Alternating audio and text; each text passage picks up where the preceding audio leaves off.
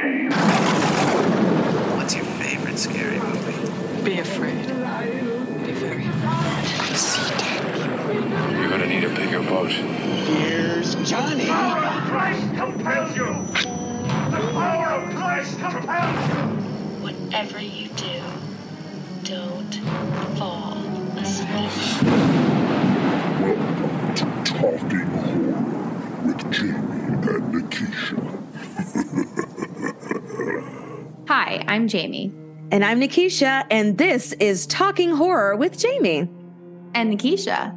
Where we share our love for spooky things and talk horror through the lens of human behavior. Welcome, everyone. Welcome. And welcome our special guest for today, Mr. Terrence Fleming. You have heard him on our podcast on the Texas Chainsaw Massacre, the new one. And now he is here with us, so we are happy to have you, sir.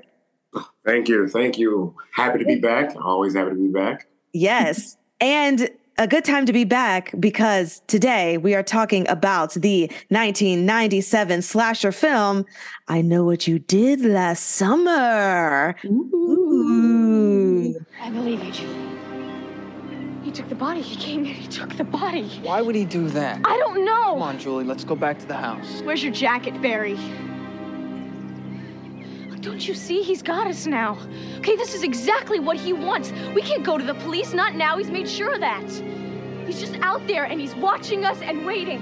What are you waiting for, huh? What are you waiting for? So this film was directed by Jim Gillespie and written by our very own Kevin Williamson, like we know him, but we talk about him a lot. He is a writer on this movie. And it stars Jennifer Love Hewitt, Sarah Michelle Gellar, Ryan Phillippe, and a one dreamy McDreamboat, Freddie Prinze Jr. And it is loosely based on the 1973 novel of the same name.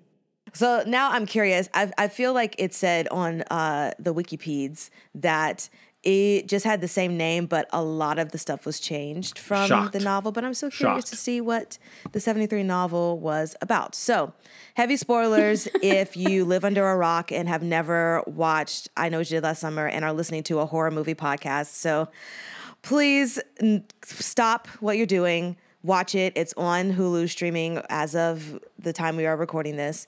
And yeah, spoilers for this. Any trigger warnings, Jamie, for this movie? There is a lot of insides on the outside. You know, our usual slasher, regular old slash and Dyson. What other things can you do with regular knives? Any and all of those things. There are references to, I mean, I know I say slashing, but like to murder via car accidents, to suicide, to, multiple car accidents. Anything, I'm trying to think if there's anything else I'm missing. There's just so much. If you have a fear of hooks. I mean, yeah, Yes. It's not even knives. It's very specifically hooks specific. of the Fisher variety. Yes. So, if you're not a hook person, then this might not be the film for you. Or if you're allergic to fish, just don't even worry about it. Shellfish, crab, Any and all, just pass it by. Beautiful. So before we get into all things, producer Brian, do you want to give us some words? Sure. Hey, YouTube. You can find us on YouTube. You can find us wherever you get podcasts. But, of course, follow us at Talk Horror Pod on all of the stream. Where are they? Oh, social media. Oh, my gosh, my brain. The social media. All streaming services, Netflix, Hulu. Exactly. You can find us on Shudder. But maybe check out Twitter, Instagram, and TikTok at the Nerdverse Pod. All right. There's a hook in my brain. I'll pass it back to you, Nikisha. Oh no. Good times. Well, I do want to ask if y'all have watched anything because I have to say I just started Wednesday on Netflix, and I'm super excited to continue on the journey because I have heard good things about it from people who've are not even into the Addams Family or super into that kind of comedy, and they still loved it. So I'm really excited to keep getting into it. And we love our newly appointed Scream Queen, Jenny Ortega, because she's just taken over all the things, which is great. But yeah, have you guys watched anything recently? We did, Nikisha. We watched a movie called Beast, starring Idris Elba. I forgot we even watched that movie. And it was yesterday. For those of you who don't know, Beast is a lion attack movie starring Idris Elba. He and his children go to Africa to mourn their just recently deceased mother and to reconnect. And poachers kill a lion's family, and the lion takes revenge, and they just happen to get caught in the middle. And it is this. Listen, you need 4 things to make a good animal attack movie. You need good performances to sell it. You need an engaging plot, lower bar for animal attack movies, but you need some sort of engaging kind of inciting action, if you will. And then the third thing you need is you need a good foe. Like, the lion in this, looking for revenge, spectacular. But most importantly, you need the insanity. And Idris Elba punches a lion, and that's all that matters. He punches a lion. Okay. And you also need a really good way. To show, however you choose to show, the animal. Like, yes. Like whether it's Jaws and never seeing it, whether it's like Cujo and like only seeing the mouth at points, you never really see the full dog. That's great. Because on that note, Terrence, the CGI in this movie is surprisingly very good. So like, I feel like that's an asterisk where like you expect kind of like bad CGI for the lion, but actually the CGI was very, very good. So to me, that was enough to like that to meet your quota on that, if that makes sense. Oh yes! Oh my goodness! So are you saying it is worth watching or pass? I think it's streaming on Peacock. To watch it, I think for a background or whatever. We had friends over this weekend and we all enjoyed it for different reasons. But I think that it's a good time if you like animal attack movies. If they're not your thing, you can absolutely skip this one. But this is pretty good, and Idris Elba is always great. And you could tell he like was just having a good time. Like he does a good job with like his emotional scenes and stuff like that. There's a little bit of like existential like dream sequences and stuff like that. Totally worth it. Totally good. So I would highly suggest Beast if that's your thing. So does it belong in a 3-pack with Anaconda and Deep Blue Sea? Yes. Cool. There we go. Done. Yes. Cool. Absolutely. Stamp of approval. Absolutely. Yes, absolutely. 100%. Good old Anaconda. Wow. Fantastic. Well, this is not an animal attack movie, but, people were attacked in this. So I think we need to get into, that was my only segue. Sorry, guys. I'm trying. We need a 2-minute plot summary of this. And I believe that is designated to our guest of honor. So, Terrence. What's the plot? And who's going to time? Brian? Yeah, I'll time him. Okay, beautiful. So Brian will time, and Terrence will give a 2-minute plot summary. So Brian will let you know when to start. All right, Terrence. 3, 2, 1, plot us. Okay. The movie opens, and you see a person sitting on like the ledge of like a mountain or a cliff or something like that. And you're like, oh, who is he? But they're just like, whatever. And now, next thing you know, we're at a Miss whatever town, whatever it is that they're at, but it's basically a beauty pageant. And you get there and you have Sarah Michelle Gellar, correct? Mm-hmm. Yes. Yeah. Boom. She is there competing and she's winning. I mean, killing the game. And she has her 3 friends up there in the balcony cheering on. Woo, woo, woo, woo, woo. You got Freddie Prinze and you got who's the other? Ryan Phillippe. Ryan Phillippe. Yeah. Yeah, you got Ryan Phillippe and you have Jennifer Love Hewitt. There we go. How did I get her Jennifer name? Love Okay, Hewitt, boom. yes. So either way, I'm spending too much time trying to think about names. So now we get there and they're cheering her on. Then they go out to celebrate. But before they go out to celebrate, they get into a pushing 1 minute. contest. You have 1 minute. I got you. And then they get into a pushing contest with this dude. And then they drive off. And while they're driving and celebrating, one of them is drinking, drops a bottle. The bottle spills. Next thing you know, they hit somebody. Now they're panicking because the person's dead. So they're like, let's get rid of the body. And they make a pact. Not everybody wanted to necessarily, but they make a pact to take it to their graves. A year later, Julie comes back home. Well, before she comes back home or whatever, she gets a note and it says, hey, I know what you did. So now she freaks out. She goes to her friends and say, hey, somebody knows what we did. Freddie Prinze is like, hey, we got to stay out of this. But everybody else is like, let's figure it out. So slowly but surely, the person who got into a pushing contest, he gets chopped in the throat with a hook. And then next thing you know, Julie finds that body in a trunk, but then all of a sudden that body's gone. Boom. And now she's freaking out. Sarah Michelle Gellar has her hair chopped off in the middle of the night because we see him creep into the house, and that's freaking us out. And she wakes 10, up, and next thing you know, 9, she's all scary. And 8. then next thing you know, they all die, and you realize that it is old white man with a hook.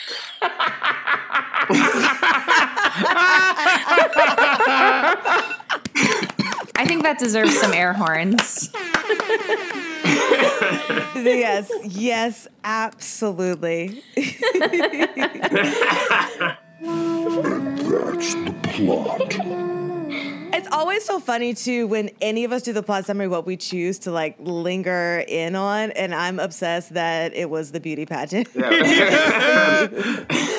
Because one of my, in getting into it, one of the most wildest things was in that beauty pageant, and the question was about Mother Teresa, and then she started talking about being an actress and how that's the equivalent of Mother Teresa. And I immediately was like, all right, here we go. I've seen this before, but I forgot that moment. So with that, let's get into our segment of likes and gripes. And now our likes and gripes. So we'll go around. Let everyone know if you've seen this movie before or what your relationship with this movie is, and then give us some likes and gripes. Let's start with you, Jamie. Sure.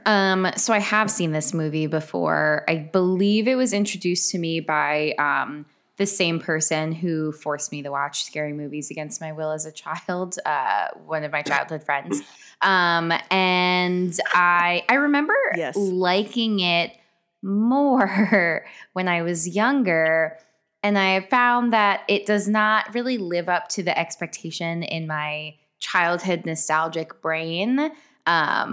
This isn't very good. I thought it was better. I don't know. I also now I think we talked a lot about this when we watched Scream or like talk about Scream is like, I can't help, but all I think about is Scary Movie now in rewatching all of these like old nostalgic 90s slashers. Yes. And like all I'm thinking about are all of the scenes that they make fun of in Scary Movie. And like found myself laughing when she's like, when Jennifer Love Hewitt's like on the street screaming, what are you waiting for? Best part. It's so silly. It just like, it's wild because like, man, like these are the actors from the late 90s, like the epitome of like, you know, the like hot, everyone's hot in this movie and so famous. And I'm just like, oh my God, I'm so excited to see them. And then I'm like, wow, it's all a bunch of like pretty lackluster performances out of most of them. Freddie Prinze, like real disappointing. I don't know. Yeah, he really phoned that one in. His hair did not though. I don't know if you remember, there's like one scene where his hair is like spiky and looks insane. Yes. I was like, what is going on? I did really appreciate Ryan Phillippe though. I think he really stands out because he was just like aggro the whole time. He really played like the quintessential like spoiled rich white brat. He to a T. I thought he really did a good job, and I I believed his like just being aggressive and like, you know, he can't get in trouble. His dad will kill him and like he'll do anything to prevent his dad from finding out. So like that felt more believable than Freddie Prinze like being like, I'm a tortured soul, and Jennifer Love Hewitt's like, I'm the only one that understands you. I was like, what is going on? What is your relationship? Yeah. So I didn't really like that. But I have to say, I think my biggest gripe of this whole movie is really the end, because I like remembered that there's like a kind of twist about who the killer is, but when it's happening in real life, it's like the beats are so fast that I had to like process verbally of like, wait, so who is this? Yeah. Who are these people? What are they referencing? Because they're making you believe that it's like the boyfriend of Susie, Anne Heche's brother, Missy Egan's brother. Yeah. And it's like, and then all of a sudden they just like say, blah, blah, blah, this is the guy's dad. And I'm like, wait, who? And I wish that they like gave us, this movie's already kind of long in my opinion. I don't think I need more movie, but I do wish that they kind of like gave more information about that, just like a tiny bit, so it settles more, because I was still like, wait, who is this guy? And then all of a sudden he like lost his hand. And I'm like, okay, the movie's done. Yes. So that was like my biggest gripe, because I just like was trying to keep up with what was going on, but I still didn't even understand who this person was to them. But otherwise, overall, kind of disappointing, kind of lackluster, a more forgettable slasher. Yeah, absolutely. Terrence? I mean, I would agree definitely that this, for one, the amount of like man that Billy like exudes, it is ridiculous. Like it is absurd. But I get it. Like you said, it's right up the alley of that spoiled rich. Like the worst thing that can happen to him is that his father finds out what has happened, and like, because I mean the stakes could be stupid high. Like he may legit get like disowned or like sent off somewhere, and he has to be perfect. And so like, it's all that stress of having to be perfect that makes him an ass. So like, sure, there's somewhere in there to like justify that. But like my first like was the first kill. I thoroughly enjoyed the first kill, because I mean a hook to the chin and then just pulled across. I was like, okay, that's nice. It's good. I would say my biggest, one of my biggest dislikes was the ending, because their friends are dead. They were almost murdered. This man's hand is like in this net, and you don't know if he's dead or not. You don't know, and they're just sitting there holding each other, and he's like, "Yeah, I went to her, Julie, but I didn't want to tell you because I didn't want to lose you. I wanted you back." I'm like, "What are we talking about right now? Your friends are literally dead. Like it all of a sudden has turned back into the." Oh, it's about us now again. Like it's like that, like with that old school like Gilmore Girl like drafty voice. You know what I mean? I'm like, this is absurd. And Gilmore Girl. And I guess what the other thing that like wasn't a gripe, it was just something that was very inconvenient to me, was that their screams kept getting people killed. It's like when he's going to check on the guy with the messed up truck. He's watching him. He's looking at him. And then when she's in the car and she yells, he turns around, dude comes around, and then he turns around and gets hooked. There's a chance that if he had watched him the whole time, he would have come out. He would have had time to draw his gun. He would have had time to do whatever he had to do because he was watching him the whole time. And when they're on the boat, when Freddie Prinze Jr. is fighting him again, she comes out and she screams, and he, it's that typical look at her, dude knocks him off the boat. You know what I mean? It's like, I was like, oh my God, these screams are so inconvenient right now. And so it wasn't a big gripe, but it was more of like oh my God, this is awful. No, that's fair. I love that. That's valid. And I think that might, I don't think I have any other gripes. Like the pacing of the movie, obviously, you could tell it was for its time. Like things happened very quickly. Like we said, the hair designer of Jennifer Love Hewitt was having a field day.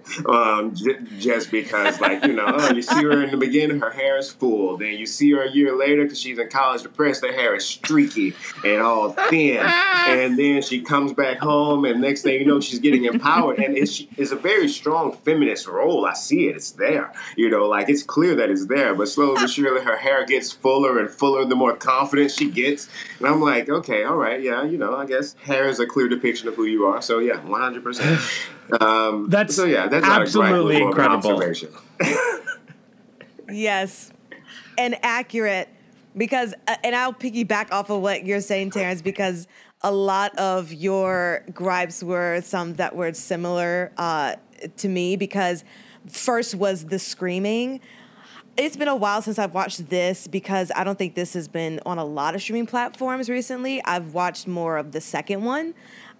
But when I was rewatching this one, I was thinking to myself, she is screaming so much, and it to the point where it is a little bit annoying because it's like you don't need all that, which we'll dip into what my suggestion will be for later, because at that time she was the scream queen, and so I get it, but in some points it just didn't seem realistic, when she was screaming. And I absolutely commented on the hair moment, because for both Sarah Michelle Gellar and Jennifer Love Hewitt, a year later just means I have longer hair. And I was just thinking, like, what is this? Okay, it's a year later, and yes, they just have that. The only way that you had to physically, see that it was a year later was the hair. And I just thought that was a choice, because it didn't have to be that way. It's okay. We know it's a movie. We can suspend our disbelief for that moment. So that was two gripes I said. To Jamie's point, I did think that this was a good ensemble cast as far as casting, because these are really good actors. But then if a script is bad, a script is bad. So, I think they tried to do the best with what they had. And I did like the end twist of it. And this is more just nostalgia for the movie. I mean, because I also think this is a good introduction into 90s slashers for people who don't want too much gore or too much craziness. Like, it's pretty easy to follow. But to Jamie's point, I also think that I never remember who the killer is. And I think it's what Jamie was saying before about how the killer is introduced in this, because it took me so long until we got towards the end that I thought, oh, yeah, it was Susie's dad who's doing all of this. And so I think that what Jamie said was correct in how they should have introduced the killer at the end. I like the final jump scare because it's very 90s-esque, and the reveal of a sequel, like, it makes no sense in the grand scheme of things, because then the next movie starts off in a completely different way. But, I feel like that was of, like Terrence said, it's just of its time, And I also loved, they did the urban legends thing. We always talk about urban legends on this. And so they were doing like the car scratchy one. And I was like, oh yeah, urban legends. Shout out to all of that. But what my favorite thing is Jennifer saying that these urban legends were kind of just things to make sure that girls didn't have premarital sex. And, I think it's just so funny that the horror genre also kind of leans into that, because it's always like, if you're not a virgin, you're going to be the one to die. And so I just liked that kind of combination of, she's talking about these myths that are trying to get girls to like not have sex. And like, that's kind of the rules of the horror movie genre too. It's like, you need to stay pure and you'll stay alive. But, yeah, so I enjoyed that. I'm also, in my last thing that I just really, two things. One, the one black girl that was in this, I was so mad because the lines that she had were just sassy black girl stuff. And I was like, what are we doing here? What is this? But again, of the time, whatever. But I was impressed that Ryan Phillippe's character even mentioned therapy in this. Because after they dropped the body, his line was like, we won't say this. It'll just be a future therapy bill. Truly the best line. And I just thought to myself, well. The best line, most clever line in this movie was that one. No question. Absolutely. It's like, at least you know that you're going to have to be in therapy. So, and then all of the scary movie stuff that Jamie said, I won't rehash that because I was thinking the exact same thing the whole time I was watching this. Brian, what about you? Sure. So I like the urban. So this is my third time watching this movie. However, the distance between my second watch and this one is probably 1997 or 1998. Like, I haven't seen this in a long time. What fascinated me about this watch, and we've all kind of discussed it, is that I really remember this as being a pure slasher, and it is. But my nostalgia is actually for the actors and not for this movie.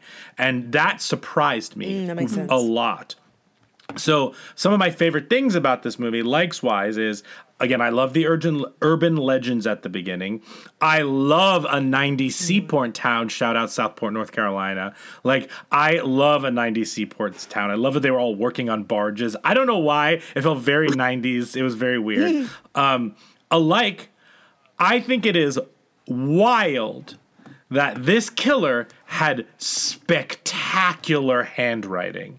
His handwriting was so nice. Those letters and that note that he wrote were spectacular. The way he wrote her name on the front of the envelope, like, is he a calligrapher? Like, what are we doing here? It was gorgeous, the way that he wrote these things. Really, really delightful. What a fine touch he had, Ben. Yes. I love that you can tell this is this 90s movie because she's casually, Sarah Michelle Gellar is casually smoking. And she has a spectacular cardio and heels at the end for a smoker. I forgot how much this movie... She tried. I really forgot how much this movie actually focuses on their mental health, not in a deep way, but actually, like, she's behind in school. Sarah Michelle Gellar failed in New York. Freddie Prinze Jr. never went away. He just worked for his dad. And Ryan Phillippe is just like, listen, I love a good 90s privileged white kids running amok, knocking old men down in their town. Like that is pure 90s slasher horror. Basically, the like I have in this is the lack of blood in the balcony or smell in the trunk is wild to me. If there was a dead body and crabs in your trunk, he must have done a spectacular. Got bust out the Fantastic, the scrubbing bubbles. It's a different car. Yeah, it's a different car. Has to be. Change the lining. Something I did find fascinating is that because they cast these actors we love so much, they did something really bad, and yet we're still rooting for them because the twist is that the guy they hit is actually worse than them. And I thought that balance was interesting in terms of who you're rooting for. Okay, here are my gripes. The kills were super lame, except for maybe the first one for Big Bang and Max. Roseanne. I think that, like... that was the only, like, enjoyable one because that was a good one, and then you think they're going to build and grow from there, but they don't, which is, like, very surprising. 2, it's boring. The middle of this movie is super boring. Also, a gripe.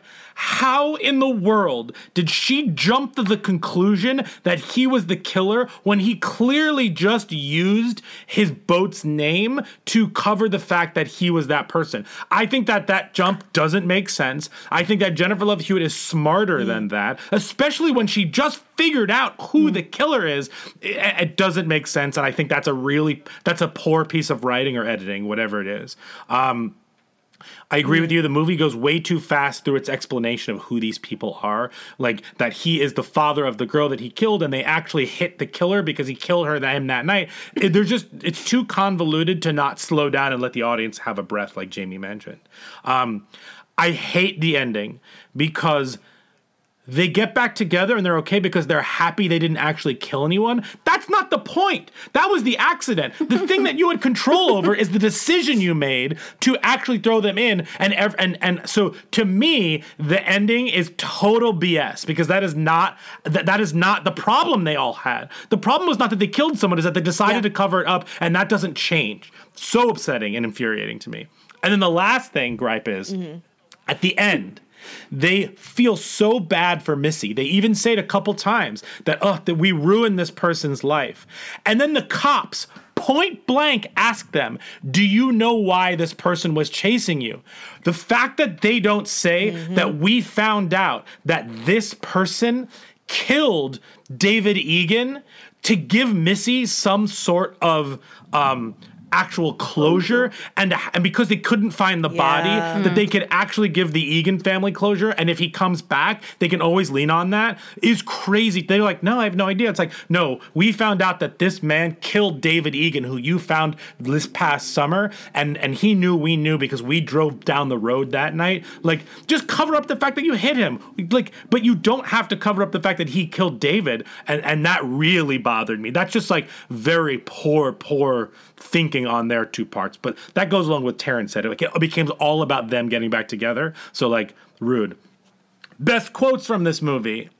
Are you on drugs? I wanted to surprise you. I wanted an honest reaction. Okay, Mom.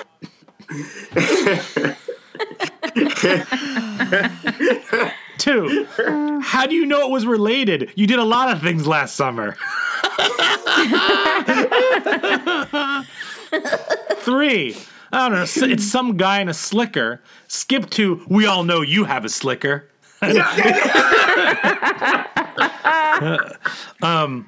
When she says to Freddie Prinze, but I don't want to know you either, and just like starts to walk away and then runs a little in her overalls. Spectacular on the docks in Southport, North Carolina. But the best line in this whole movie is in the last minute. Look, mister, you can ravage me in 2 weeks. One of my favorites was in the beginning when she got home to her mother, and her mother just said, "Sweetie, you look like death." Oh my God. Good one. Thanks, Mom. Yeah. Jeez. Oh gosh. Yeah, so many things. But Brian, I will say that I do agree about the lame kills, because why would the killer go to the trouble of going to Sarah Michelle Gellar's house just to chop her hair off, just to give her a bad haircut? I don't understand it. Yeah. And I think it's the dumbest thing ever. Well, like, the thing I couldn't grasp was, like, it seemed like he was playing with their heads, but also killing. And I understand, like, if you're going to do both, but, like, the order of it didn't feel like it was a strategic plan.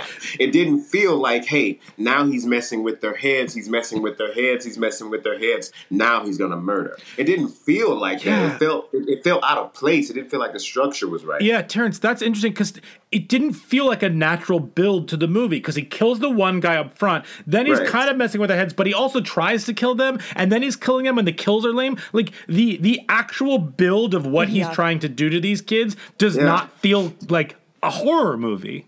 It's all over the place. I think that's one of my biggest gripes. That's an excellent point. Makes no sense. Yeah.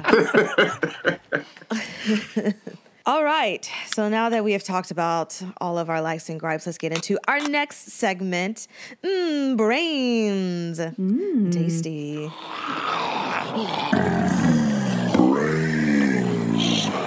So, Jamie, I have always tasty. I have a question, and it's going to be a little random, but as a therapist, if somebody came to you, let's say Ryan's character came to you years later after all of this stuff has happened and confessed to everything that happened that summer in 97, because he was holding on to so much guilt and it was ruining his life. What are the rules for possibly having to turn somebody in for a potential murder? Now, this is years later. everything has transpired. Like there's no body, there's whatever. It's just him and his guilt. Everyone has moved on. There's patient doctor confidentiality, but of course we know like if there's a murder involved, that's one thing. But this is years later. So like, what are the rules about this particular situation? Yeah, this is a really good question. And first off, I do want to say that Barry Cox would never be a client of mine. I would have a consultation call with him and I would absolutely be like, I'm sorry, I'm not the right fit for you. No. And that's the beauty of consult calls. I hope that I'm still right about this. From like the last times that I did a lot of research into confidentiality. So yes, as a licensed mental health professional, we're bound by like our code of ethics as well as like the rules that are tied to the licensing board, which is each state. Every state for most mental health professionals, similar to lawyers who have to take the bar in a respective state in order to practice in that state, that you have to take an exam, complete a certain number of hours, et cetera, apply for licensure, and then you are licensed by that particular state. So some laws might differ between states, but for the most part, I think it's generally the same things. Regarding confidentiality, so this is like an explicit thing that I always bring up in my intake session. So the very first conversation I'm having with a new client, I go through what rights you have as a client seeking therapy. And again, this should be consistent across like all therapists should be explaining these rules, informed consent, HIPAA, like those types of things. Like these are things that you should be aware of while seeking therapy. So with confidentiality, my spiel is that like all conversations and communications between us are protected by law unless you tell me that you are going to or that you want to hurt yourself, kill yourself, commit suicide. If you want to hurt somebody else, cause harm to someone else, or if you report any kind of like child abuse or neglect. So that is for future things. Like if you tell me that you want to do this thing that has not yet come to pass, then I am obligated, then confidentiality kind of supersedes your not your right, but your like autonomy that you have, which is like also an one of the ethics that's involved, at least with the social work ethics. So if it has not yet happened, I'm obligated to safety plan. And if we can't safety plan together, then I would contact like EMS to come to evaluate you. And like potentially you would have to go to the hospital. For things, so again, this is my understanding and I might be wrong, but the last time I researched this, which was a few years ago, for things that have already happened based on confidentiality, there is no obligation to report past, I'll say, misdeeds, things that have already taken place. And yeah, because like confidentiality would supersede, like there's no future harm being caused where like I could intervene. It's already happened. And therefore that information is like protected, which is fascinating. Okay, so Jamie, here's my second question. So what can carrying a life-changing secret do to you? Because we see Julie, she's falling behind in school and she's kind of separating herself from her family and her friends. So can you talk about kind of what it can do to a person to hold on to those secrets? And just to tag on to that, I would like to ask as well, because, going into what that would do to a person, if you could go through kind of individually as far as what each character probably like developed from that traumatic experience. Yeah. Yeah, I will do my very best. So I do feel like we have some reasonable ways that people are responding to this event that they've all been a part of. You have Jennifer Love Hewitt's character or Julie James, who's like pretty, shut down. She's not as engaged in her whole life. It seems like her roommate or her friend is like knocking on the door, asking her to like do stuff. And like, she's not participating in her life. It's like, she can't fully be herself because like part of that includes this event that she was a part of.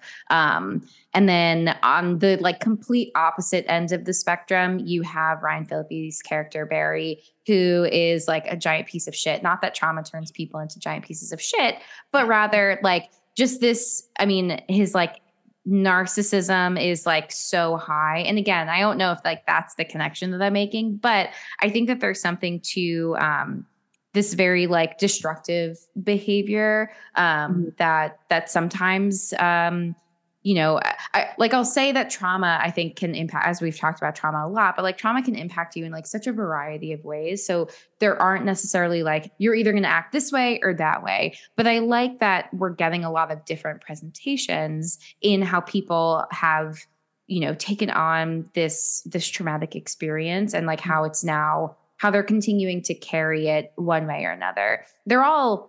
Most of them, I will say, are avoiding it, with the exception of Freddie Prinze Jr.'s character, Ray, who we later find out actually went to Missy thinking that was the person that they had killed. And like him like involving himself in her life as a way to like manage the guilt that he was carrying.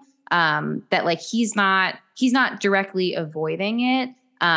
He's trying to figure out like how can he find relief from the guilt, whereas like some of the other ones are like just fully like shutting down or like compartmentalizing that, where they're not thinking about it. But it has impacted all of their lives because like the trajectory of what they wanted to do, they none of them felt like, for one reason or another, that they could continue on those paths or like pursue those things. Sarah Michelle Gellar's character was like supposed to become an actress in New York and then ends up working for her sister. Like all three of them, with the exception of Jennifer Love Hewitt, like all stay home and none of them leave this like small fisherman town. Which is also interesting. Thinking about like the avoidance piece, you'd think that they would all like cut and run to never have to think about this because they're already trying to like, compartmentalize it, not think about it in the secret that they want to keep. So it's interesting that like there's still something that's preventing them from being able to like live their lives fully, which I would say is the event and the guilt that they're feeling. And so like it has just fundamentally shifted the trajectory of like what their lives have become. None of them have been able to accomplish and like do the things that they wanted to do because the weight of this experience is so heavy on them. And because they're not talking about it and they're not like dealing with it head on, it's just eating them all up inside. And they can't process, what happened because they're actively trying not to. So this is where compartmentalizing exclusively can be really unhelpful. Yes. That is a great answer. Don't compartmentalize. And always speak to your only therapist. compartmentalize 100% of the time. Then your hair will go flat. Absolutely. Don't want that. Well, I was going to ask, is it the same? Because I forget what other like movies it was that y'all talked about, but there were other couple of movies where it's like the little big head toy that Brian has behind him. What's the movie with Trick or Treat?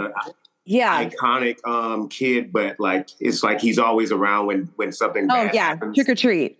Yeah, it's kind of like when I think somebody said this person who had done something, the bus driver, I guess, or like he did this terrible, awful thing, but yet he still lived in the area. And it's like this tether, because even though Jennifer Love Hewitt left, she never left. You know what I mean? Like, even though she left, herself was always there. So it's kind of that same world of like not being able to leave this place that you have done something very traumatic. Yeah.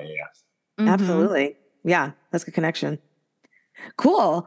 Well, I think that's all for our brains section. Jamie has spilled all of her guts for.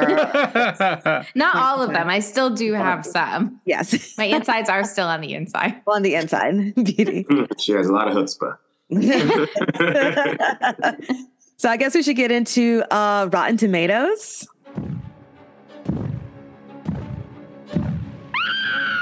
It's the Rotten Tomatoes game. All right. So what do you think I Know What You Did Last Summer has on Rotten Tomatoes? And feel free to guess what you think I Still Know What You Did Last Summer has on Rotten Tomatoes. I want to guess for the OG, for the time, 60.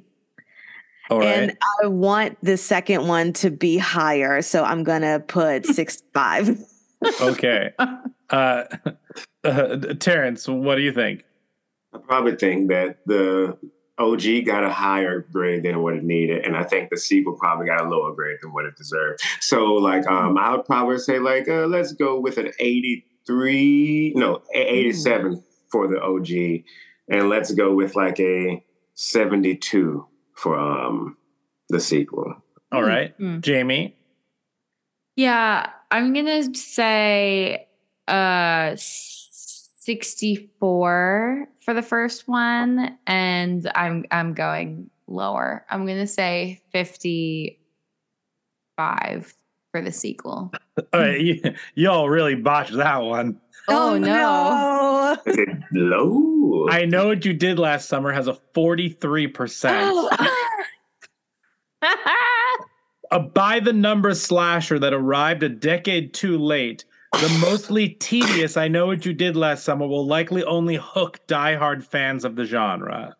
Fair. Yeah. I'm a diehard. Yes. The only thing that most of you got right is that I Still Know What You Did Last Summer has a lower score than I Know What You Did Last Summer. It has a 7% on Rotten Tomatoes. No way. Boring, predictable, and bereft of thrills or chills. I Still Know What You Did Last Summer is exactly the kind of rehash that gives horror sequels a bad name. Oh no. Ooh. Poor Brandy. Brandy deserved that. Brandy deserved that. He deserved justice for Brandy. Yeah. That's pretty rough. Ouch. Oh gosh. And if you cared, I'll Always Know What You Did Last Summer has a 0% on Rotten Tomatoes. That might be more believable, and I haven't even seen it. And the TV show from 2021 has a 42% on Rotten Tomatoes. A bloodless slasher that fails to congeal. I Know What You Did Last Summer hacks at its killer cast with plot holes and unsatisfying twists. Wow. Oof. Anyway, Rotten Tomatoes is. I forget sometimes how brutal. Let's do the 4 S's. Yes. Yeses. Skull, scares, shakes, and suggestions. The Talking Horns 4 S's. All right, the 4 S's are skulls, scares, shakes, and suggestions. We rank skulls, scares, and shakes 1 through 10. Skulls, how well do you think this handles human behavior and mental health? Scares, how scary was it? Shakes, how much are you going to remember it? Suggestions, what would be tied in with a 3-pack, 2-pack at Walmart? Let's start with Jamie. Let's start with you. What are you thinking for skulls, scares, and shakes? So for skulls, I gave this a 2. People were really not peopling in this, and it was very distracting and not believable. With the 2 points go to like, how do I think people would navigate like experiencing a trauma? But all of the points are deleted by the escalation of like, we have to throw this guy in the water because we ran him over. Like, there is no thinking happening here, even for young, dumb people who don't have fully formed brains. For scares, I'm giving this a 1. This was not scary. The hook hand is, hooks are spooky, but this movie is not spooky at all. For Shakes, I'm giving this a 4 only because of like nostalgia, and I remember when I watched it as a kid and like being scared as a kid. But like I will probably forget who the killer is once again. For sure. All right, Nikisha. Yeah, so I'm going to give Skulls a 3 for what Jamie said. Scares is a 1. It's not scary, but 5 for Shakes because absolutely the nostalgia. And Freddie Prinze Jr. was such a cutie. Terrence. As far as Skulls, I'll give it like a 2, somewhere in there. I don't really think about it too much. As far as Scares, I will give it a 2 just because that first kill, like I think, and it was because I was just sitting there and I had forgotten all about it. And I was like, I wonder what this first kill is. And then it got me. It made me jump a little bit. So I was like, okay, right. I'll give you a 2. As far as Shakes, yeah, I mean, I don't see myself shaking it off anytime soon. So I'll give it like a 4 or 5. But like I said, just because of the nostalgia aspect of it, like when you see the poster, you remember exactly what it looks like. And so I'd give it I'm giving it a 4.5. There we are. All right. I give this a 4 for Skulls because they aren't peopling, but I do think that it's interesting that they tried a little bit to like show how these people held on to these, like what happened to them in that a year. Scares, this is a 0 straight up, not scary at all.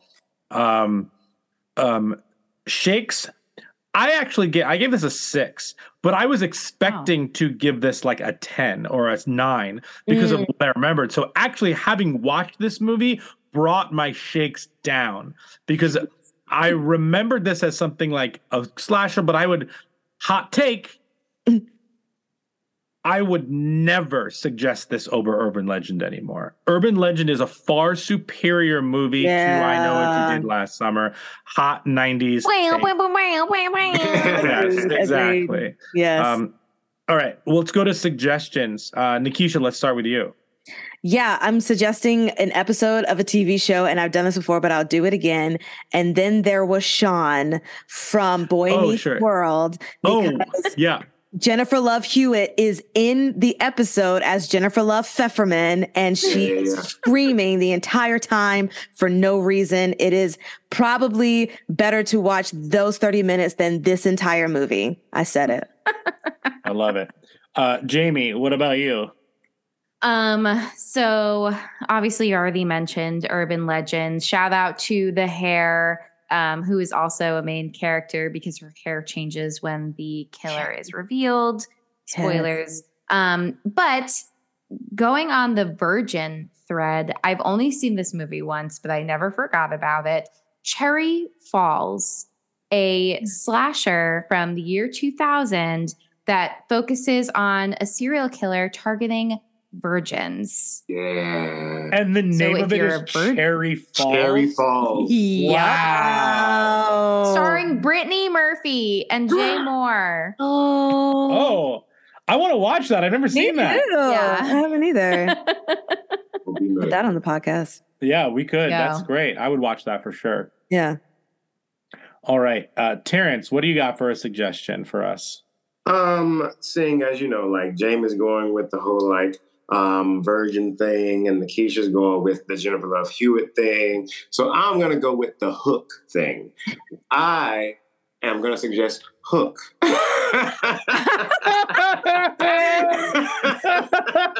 my God. I'm obsessed. Suggest Hook to you. And if you find big crocodiles frightening, hey, it's a scary movie for you. If you find a young boy being in love with a girl and then she gets older and says, I'm too old for you, Peter, but my daughter's here. If you find that frightening, then hey, you know what? You can watch that as well. But yeah, I'm offering up Hook. I love that. All right. I'm going with ensemble 90s casts. If you want another slasher with a great ensemble 90s cast, whether you think of the movie or not, Halloween H2O You got a nice 90s teen stars in that one. And if you just want something a little bit lighter and you want a little bit of this, watch the 2 Scooby-Doo movies. Aww. A little bit of mystery, a little bit of 90s slasher teens in the movie together. Sarah and Freddie. Yeah. Sarah and Freddie. You got a little bit of Lillard. Like, why not just jump right in? Written by James Gunn. Have a delightful time watching that. Sequel got Alicia Silverstone. Yeah, absolutely. Just get into it. And then obviously, there's always the can't hardly wait of it all. Those are my suggestions. Cool. Mark. Amazing. Well, I think that ends our episode of I Know What You Did Last Summer. You can follow us on all of the social medias at Talk Horror Pod. Check out what we're doing, especially on the TikToks. Brian's putting out some great content there. And Brian, where can they listen to us? You can listen to us wherever you find podcasts. So things like YouTube, you can watch us there. Hi. You can also find us on Spotify. You can also find us on Apple Podcasts and Google. Rate and review us 5 stars. Oh no, what do we do here? 5 stars, please. And thank you. And we want to say also special thank you to Terrence for coming on and joining us with this. It's always a pleasure. I'm sure we'll be seeing you again soon. So Brian, let us off with one of those fabulous quotes that you had. Look, mister, you can ravage me in 2 weeks. Thank you all. Bye. Later.